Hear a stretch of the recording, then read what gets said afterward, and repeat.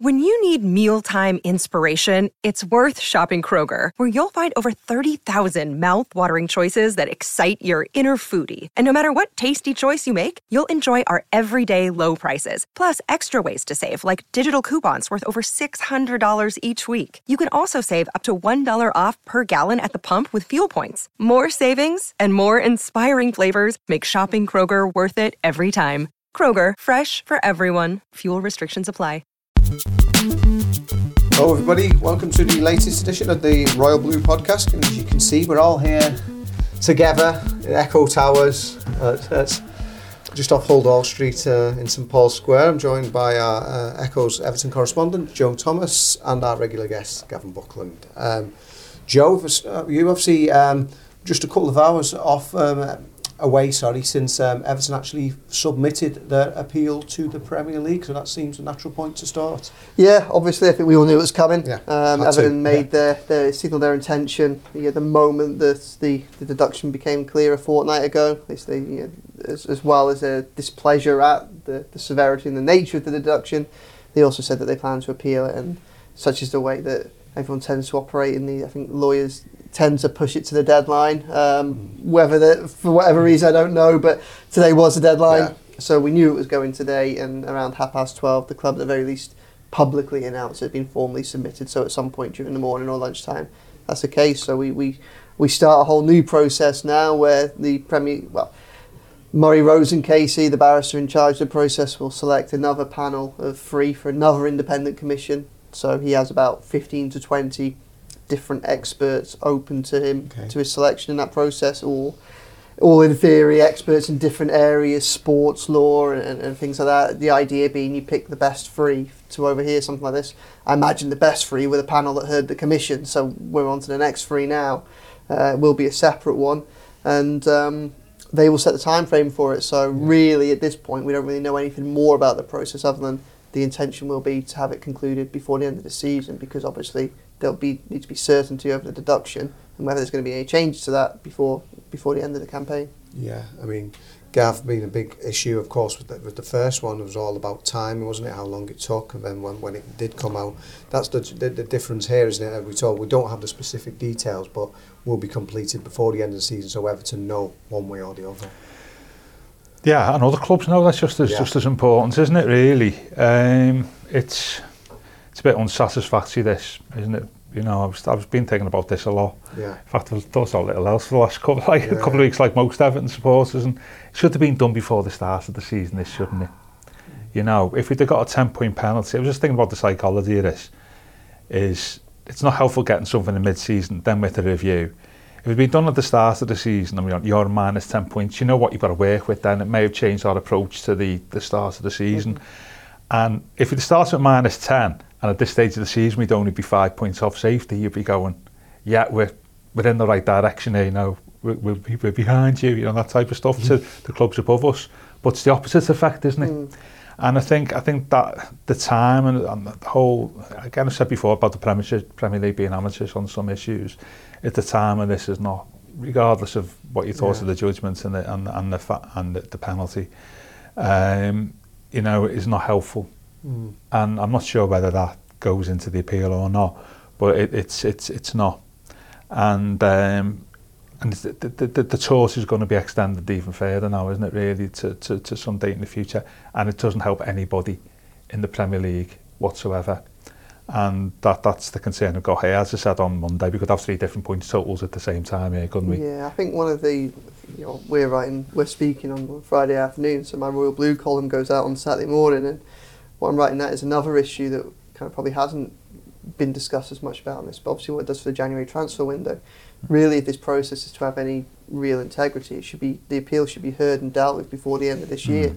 Now, it may well be that ends up being the case. We don't know because no one's telling us what what the Premier League are basically saying is that the new commission, once it's chosen, will set the time frame for it. But you could go into January transfer window of uncertainty over this. Now, that could redefine clubs' approach to to what they're going to do and how much they're going to spend. Now, if you look at the table before the points deduction, well, the bottom 3 were kind of becoming cut adrift. Bournemouth were there as well, still within that orbit, but recent results have just helped them push clear. if you're someone like Luton spent less than £20 million in the summer. Now, it seemed very clear that their plan was they come up by surprise, we'll take the riches of the world's most lucrative domestic football league, we'll go back down and we'll hopefully use that to consolidate and become a much stronger club so that maybe in a couple of years' time we get back in the Premier League and actually make a fist of staying up. Now, if you're a Luton Town now, so you're 5 points clear of Everton. Everton have got a very difficult December. I haven't looked at Luton's fixtures, but I think Everton's probably the hardest of any club in December, such as the nature of them. You look at Spurs, you look at Newcastle, Chelsea, City. Now, if they get to December the 31st and they've got a 6 point head start on Everton, you can understand that they might go, well, you know what, I've got a 6 point head start here. Maybe some of that £30-40 million, however much we're looking to bank, well, actually, we might never have a better chance to stay in the Premier League. And then they might start spending it. Yeah. And then what happens if they do that? Maybe they do that. Maybe they spend £40 million and in the middle of April, Everton get 2 points back. And Luton finish 1 point above Everton. The 2 points take Everton above them. Luton go down, but they spent the £40 million, which will have a huge knock-on impact on their own financial, their own compliance with the rules and wages and things like that. It's just so problematic for so many reasons. Even with Everton, if Everton, I think that the approach to the January window, and I think if we've probably all been able to read between the lines here, especially with the uncertainty of the takeover. I think January was always going to be a tight month. Probably one that's opportunistic at best, I think, from an Everton perspective. Now, if they had any money, if they had a spare 4 or 5 or £10 million, on the previous trajectory, you could say, they go into January, you bank that. Why spend it? They look like they were on course for a mid-table season. Keep the money, maybe use it in the summer, but help with the compliance, everything like that. Well, now you're looking at it and you think if they get to the end of December, and they go, well, we're 6 points adrift here. We could probably just do with maybe finding an extra player or two. Well, you probably go spend it now because you need to stay in the Premier League. Otherwise, all the other problems that we've discussed for 2 consecutive seasons of the threat of relegation, what it does to the club and everyone around it, become a real issue again. And it's problematic on 2 fronts. One, there's the uncertainty over who spends what because they don't know what their ambitions are and what's realistic for them. And the corollary to that is that this is supposed to be a process that encourages fiscal responsibility, but it may end up encouraging clubs to gamble in January. Yeah. Everton to gamble because they think we need to spend to stay up, and perhaps some of those other relegation-threatened clubs to gamble because they think we'll never have a better chance to stay up. And where does that leave everyone? Like I say, if everything's resolved by January the 1st, this doesn't necessarily happen, but I mean, these processes tend to take time. So I mean, I'd be very surprised if this is going to be a 4-week turnaround for everyone. So I mean, it's a really fascinating thing. But again, going back to what Gav's point was, we all understand Everton have committed wrongdoing. Even the club admit they're guilty. We've all questioned the way in which the club has been run over a sustained period of time. No one's arguing that the club is innocent here, but the handling of the process by the Premier League just seems a little bit shambolic. Woeful. I did the thing to say that what they're gambling on there, though, it's not gambling on staying up or not, it's gambling on the appeal decision, isn't it? Yeah. That's the thing. Well, you're doing both, aren't you? You're gambling on the appeal decision going in your favour in some respects, and it's just nonsense. I mean, we're talking about a period that ended in June 2022. So that's 18 months ago. So it's taken 18 months from the end of the financial year, the last financial year in the period, to now, to have a serious discussion here, and it's going to go beyond the 18 months. Could get the way it's going, it could get on to closer to 2 years, couldn't it? And that's you can't expect clubs to operate in that environment. And I know this doesn't, this, as we all know, this type of thing doesn't happen very often. But it has to be better than that, doesn't it? Really, and I know they changed the rules, but it's still wrong. Yeah, you mentioned they changed the rules. In fairness, they have tried to introduce a new system. So this year, it'll be the clubs have to submit their accounts by December the 31st, and then we'll then have the appeal if it's straightforward. Any case against them judged within the season, won't it? So then all of a sudden it goes from an 18-month to probably a 6 to 7, 8-month period, doesn't it? But still, it's not really very useful. I mean, I've worked in organisations massively bigger than Everton or even Man United and stuff like that, and they have to get their accounts done 3 months after so really? in Premier League they'd have the accounts done by the end of September, and that seems to be the date we should be going for. And we might talk about the next stage of our PSR conversations, but it should be done far quicker. and it goes back to this amateur thing in the Premier League, and it does, you know, this thing about making up as they go along, and there is, with all these changing timetables and movable parts, that's what it strikes you as, doesn't it, from a governance perspective. And as much as we well know, we you know, there's a punishment for us that's probably deserved, is all this subsequent stuff is not helping anybody. I think we all agree on that as well, and that's firmly in the Premier League's you know, balls in their court on this one. Yeah, and of course it's been discussed already what Andy Burnham said in his grievances about the process, but on the back of that, we've had the aftermath of that, Joe, and then on articles this week, so, you know, we was discussing it before we went on air there. This isn't over for Everton, along with all the other Premier League clubs, remain under scrutiny to make sure that their house is in order this year as well, because this precedent has been set now for everyone, not just Everton, in terms of making sure that these losses aren't out of control again. Well, I mean, this season is going to be. It's already become chaotic. Now, under the new process we just discussed, the plan is for the 2023 financial year, any profit and sustainability concerns related to any Premier League club being dealt with, and the punishment being, you know, handed out for this season as well. So we could end up in a slightly strange situation where come the spring, other clubs who might be open to allegations about breaches in the most recent set of accounts could end up start getting points deductions or all sorts. Like, you know, it's going to be like a game of snakes and ladders this season. There are other teams that have got serious concerns about whether or not they're in compliance. You know, it was very clear in the summer. I think the officials at Wolves actually mentioned it as a reason for not spending money, and they think they're going to be okay. But obviously, Everton thought they were going to be okay when they submitted their accounts, and you know, that's really interesting. And obviously, what it also leads is the potential that Everton are going to be fighting on multiple fronts come January, because if the appeal process goes into the new year, they'll be fighting that. Well, their new set of accounts will come under scrutiny. As I've written today, they'll find out whether or not the Premier League have got any concerns over that by January the 14th, 15th, first 2 weeks of the new year. Premier League expressed a dim view towards Everton's financial actions over the 2023 period in the commission that's just heard over that handed out the 10-point penalty. Now, that commission deemed it irrelevant to their discussions because it fell outside the period that was under their microscope. But you know, that probably, I think we all look at this and we look at the transfer activity, and it feels like Everton have followed a clear trajectory of, you know, tightening their belts, getting big wages off the books, and trying not to spend money. And there's also been a lot of high-profile sales, which you would think would hopefully make Everton okay. But the Premier League have indicated that they weren't happy, so it'll be interesting to see where they take that. So, you know, that case, if there was to be one, will also be heard this year. So, you know, the Times ran yesterday, I think, with an article saying Everton could be hit with a second points deduction this season, in theory. Now, they're using Everton as the hook into a wider thing, because the same punishment could be open to all clubs, but that does include Everton, and that does include the possibility of having to have this conversation again in 4 months' time, which, you know, again, like, how's that? I mean, this season is just going to be bonkers, and what's that going to look like to the outside world when all of this process is supposed to be about protecting the sporting integrity of the Premier League and its image as a brand? Yeah, I mean, Gav, like I said, we were talking about it before we went on air. It just seems to be an unsatisfactory situation all right. And we're not just talking about Everton. We talk about the phrase a relegation 6-pointer. You could have a relegation 12-pointer, 20.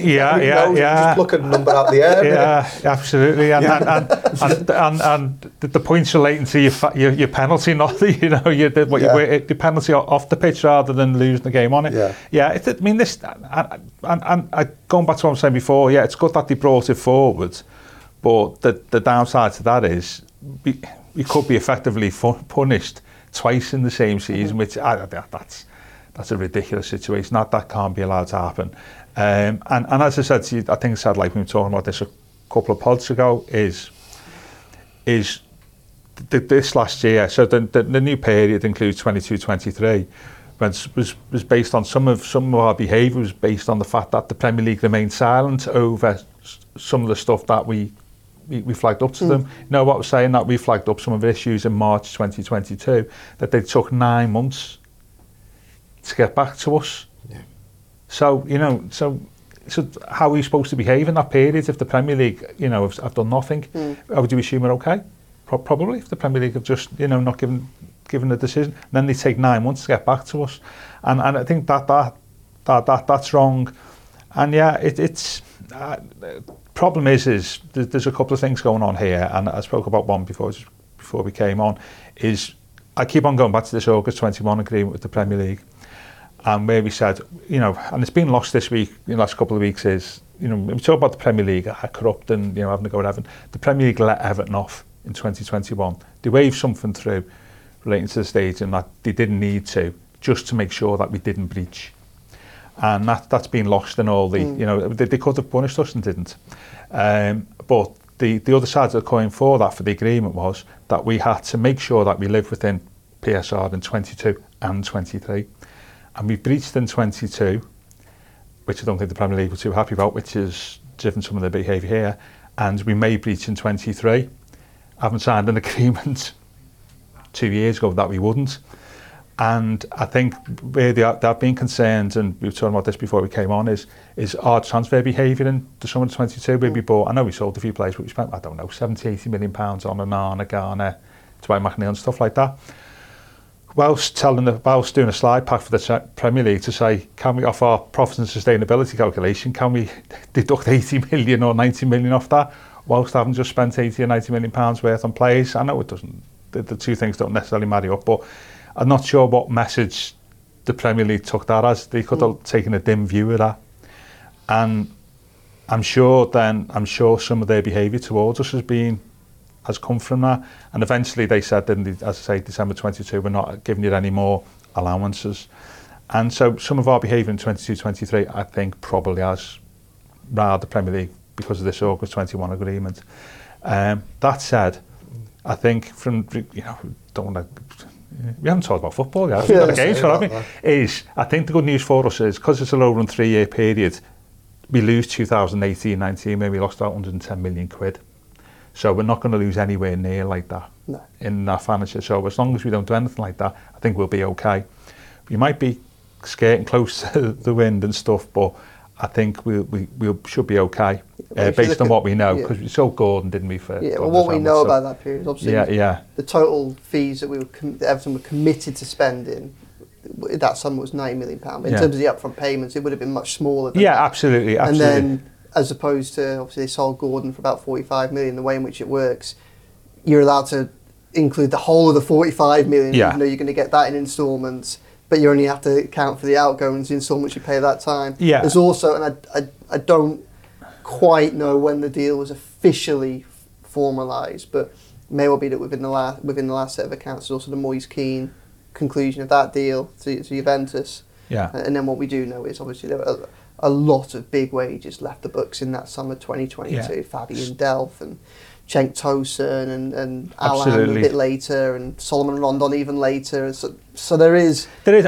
loads of it's I think I just, when you throw that onto the mix and what we know, because we only lost 40 million the year before, I think we'll be okay. I don't anticipate it, unless there's some stuff in the weeds that we don't know about. I think we should be okay. I just think that message that we give to the Premier League in the summer 22 is, at that point they didn't know that we were going to sell Anthony Gordon. They did at that stage. And I think I'm hoping that would be okay based on some of the factors that you've brought in. But it's just news, isn't it? It's just more, if we're okay, it's just still more publicity, isn't it, for people to jump on the bandwagon, isn't it, really? Even though during the last couple of years, as well known, we've had tried to manage things down in terms of our spend, which is one of our mitigating factors we put in, wasn't it? But I think hopefully we'll be okay. But and then once we get rid of the COVID years, then I think we'll be in a far better position. And I've said before, we lose 3 players during the summer who really aren't offering a lot at the moment. But it's. I don't think Everton fans have spoken about football the last couple of weeks, have we? In terms of getting, apart from a brief conversation about the Man United game in the early part of this week. Yeah, well, I think that's a timely spot to move on there. I mean, there's plenty of expert insight there. I mean, we certainly can't be accused of those sort of pundits who say, "Well, I haven't read the report, but."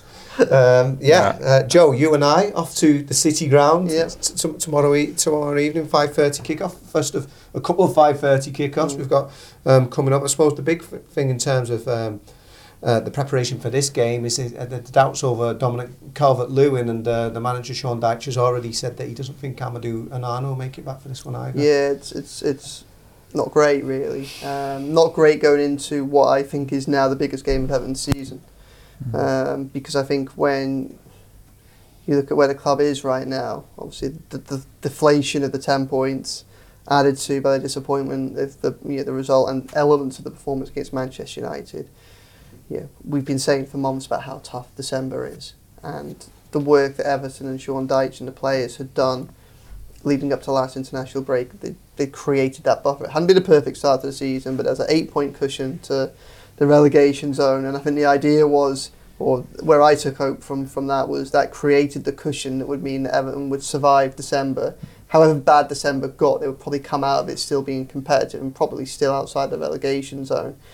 And that freedom would have meant that they would have gone into a difficult run of fixtures with it's almost with a sense of optimism. You can see them as an opportunity you can play with under a bit less pressure, and under that hopefully to get better results as a consequence. What there is a real danger of now, I think, is there's a danger of, for a club that was building such positive momentum, if Everton don't get a positive result against Nottingham Forest, there's a danger of it becoming, of the negative momentum starting to kind of grow and grow and grow. You had the 10 points or something in the relegation zone. Go to Man United, okay, you have the false start, so you don't hit back immediately. You go to Forest, a club that is, probably keep competing around the same level of Everton at the moment. If you don't go there and win, Burnley play Sheffield United, so Burnley may well end up winning, creating a bit of a gap to Everton. Luton against Brentford, don't know how that would turn up, but they might. They'll still be well above Everton at the end, the conclusion of these set of fixtures. Whatever happens, and all of a sudden you then, if you have another false start, and then you go into Chelsea and Newcastle, they're difficult games. They're winnable games. Chelsea are vulnerable. Goodison Park's amazing. Newcastle got a hell of a lot of injuries. Goodison Park's amazing. But again, they're very, very difficult fixtures, and all of a sudden that the disappointment could just increase and increase and increase, and I think that's the danger of December for me. And it just feels slightly cruel that all the work that was done positively has now been taken away, and an opportunity to go into this month with a lot of hope and a degree of freedom and optimism, including with the Carabao Cup, all of a sudden starts to look like it could be a really difficult couple of weeks. And so the necessity of getting a good, that all changes if Everton go to City Ground and win, and all of a sudden they're on the fringe of they're one win from safety again potentially, and everything else, and it takes momentum going into the next week of home fixtures. But it could be very difficult, and obviously I think Everton really, really missed Amadou Onana against Manchester United, and I think we all know the importance of Dominic Calvert-Lewin, and Beto, I think, gives us far more hope and reason for belief than the previous two seasons that Everton have a system in which they can cope with the loss of Dominic Calvert-Lewin. We spoke about this over the summer and beginning of the season, that it was less about replacing the goals of Dominic Calvert-Lewin and more having somebody that could do a similar job up front, so it maintains integrity, that tactical setup. And I think Beto does that. We saw it so effectively last time he started a game, which was at Brentford, when he was crucial in creating the platform for the 3-1 win. So by no means is all hope lost if Dominic Calvert-Lewin's injured, but again, it just adds to that growing sense of frustration. And say Calvert-Lewin can't play, say Onana misses as we expect him to do, say they don't get a good result, Decore, Branthwaite, two crucial players, both one booking away from a suspension, which then undermines everything going into Newcastle, and that's where it gets problematic. So I don't think you can overstate the importance of this game into Everton's new look season. Forest lost at home the other day. Everton, we know, have been very, very good away from home. There's reason to approach this game with a degree of hope and confidence. They could really do with responding. Joe finished on a high there. Back in now, the most positive podcast so far. We could flip this though. I mean, it's easy to sort of think everything's transpiring against them. At the end of the day, the teams at the top of the Premier League, and Manchester United are one of those. I know they've been up and down this season, but there is a massive gap. Got some great quality players, and Everton were unfortunate in that, you know, all the momentum of the crowd and the players' determination was kind of sucked out by a wonder goal 3 minutes into the contest, and it's easy to go, oh well, 3-0. I mean, is this a good time to play Forest? Do you think that this, after the false dawn against United, could this be when Everton we see the sort of the reaction to everything that's gone against? It's a good time to play away from home against the type of team that Dyche has got a great record since he's come. I think you know that sort of mid to low ranking team in the Premier League away from home. I don't know what our record is under Dyche, but I don't think we've probably lost many. No. I think we've probably got a hell of a lot of I think we've got a hell of a lot of points against those teams. So it's a proto Everton away victory type situation, isn't it, really? So and they're under a bit of pressure themselves. I think that Forest, aren't they? Interesting to see that of the 6 goals last season were scored in the game, there's only Decore who's left, isn't it? Brandon Johnson scored all 3 and he's gone, and Damara Gray scored 2 and he's gone, hasn't he? So yeah, it's a bit of a change, but yeah, I think it's an ideal fixture for us in the great scheme of things. I don't think we lost away. Lost outside Liverpool. That was a hell of a game. Wasn't it? I don't think we've lost outside of Liverpool this season, have we? Or Villa, apart from Villa. I think we've got really good, but we don't lose many on the road. That's about that. His first 15 league games and Everton manager's career away from home. There's only Gordon Lee's team scored more goals than Dyche's. He's trotting them all out now. Yeah, it's all positive. Yeah. I was going to say to Bucharigi plays for Forest, but I'll leave that. Yeah, and no, I think it's an ideal situation for us. Yeah. To be honest with you, it's an ideal game. The type of opponent that we've got the game to win, and I'm just wondering about DCL. If it was 50-50, would you play him tomorrow rather than play him against Newcastle and Chelsea? I think if Beto's fit and we understand it to be, I think you play him tomorrow. I think it's a game that Beto could still be very effective in. I think it's a game again where Everton's chance of success are more dependent on having them being able to play Dyche's system than having Dominic Calvert-Lewin at the top of that system to score the chances. You know, I think that if you've got Beto up there, they can play the same style and hopefully create the chances that like Decore, McNeil, Harrison and that can put away. Hopefully Beto as well. But I think if it's 50-50, I think we know how valuable Dominic Calvert-Lewin is. I'd suggest it's unlikely that he's going to start. Given, I have no insider knowledge, but just given the fact there was even a doubt going into Thursday, his importance and how they've handled him so far, I just don't really know why you'd risk it, particularly with a midweek game. And I think that you've got Chelsea, you've got Newcastle. You know, Newcastle have got a lot of injuries, but you don't get a lot of change out of that defence. You know, I'd be considering maybe holding for Chelsea, which have a little bit more fragility at the back. And then obviously the Burnley game is the three games that will tell us the most about this Evans side this month is this one, Burnley away and Wolves away. They're the ones that will tell us, I think, about, obviously if Everton go and get 7 points and then 3, they're probably out of the relegation zone come the end of this month.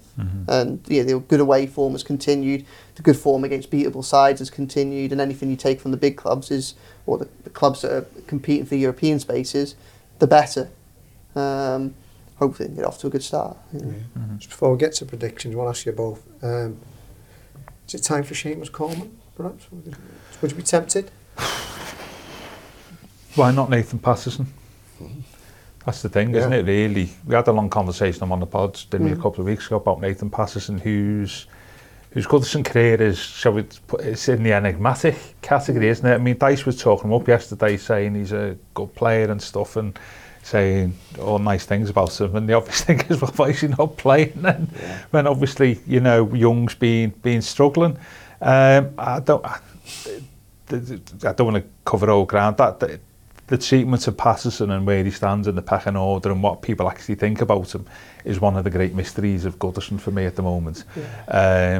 If he's not good enough now, then you know why. You know, we spent a lot of money on him. Do we look to sell? If he is good enough, why he's not in the team? Probably. Sorry to joke. It's probably not even a case of if he's not good enough now, because I think one of the really frustrating things is you can understand the argument around Ashley Young starting at right back because of his experience, everything he brings to the team in that respect.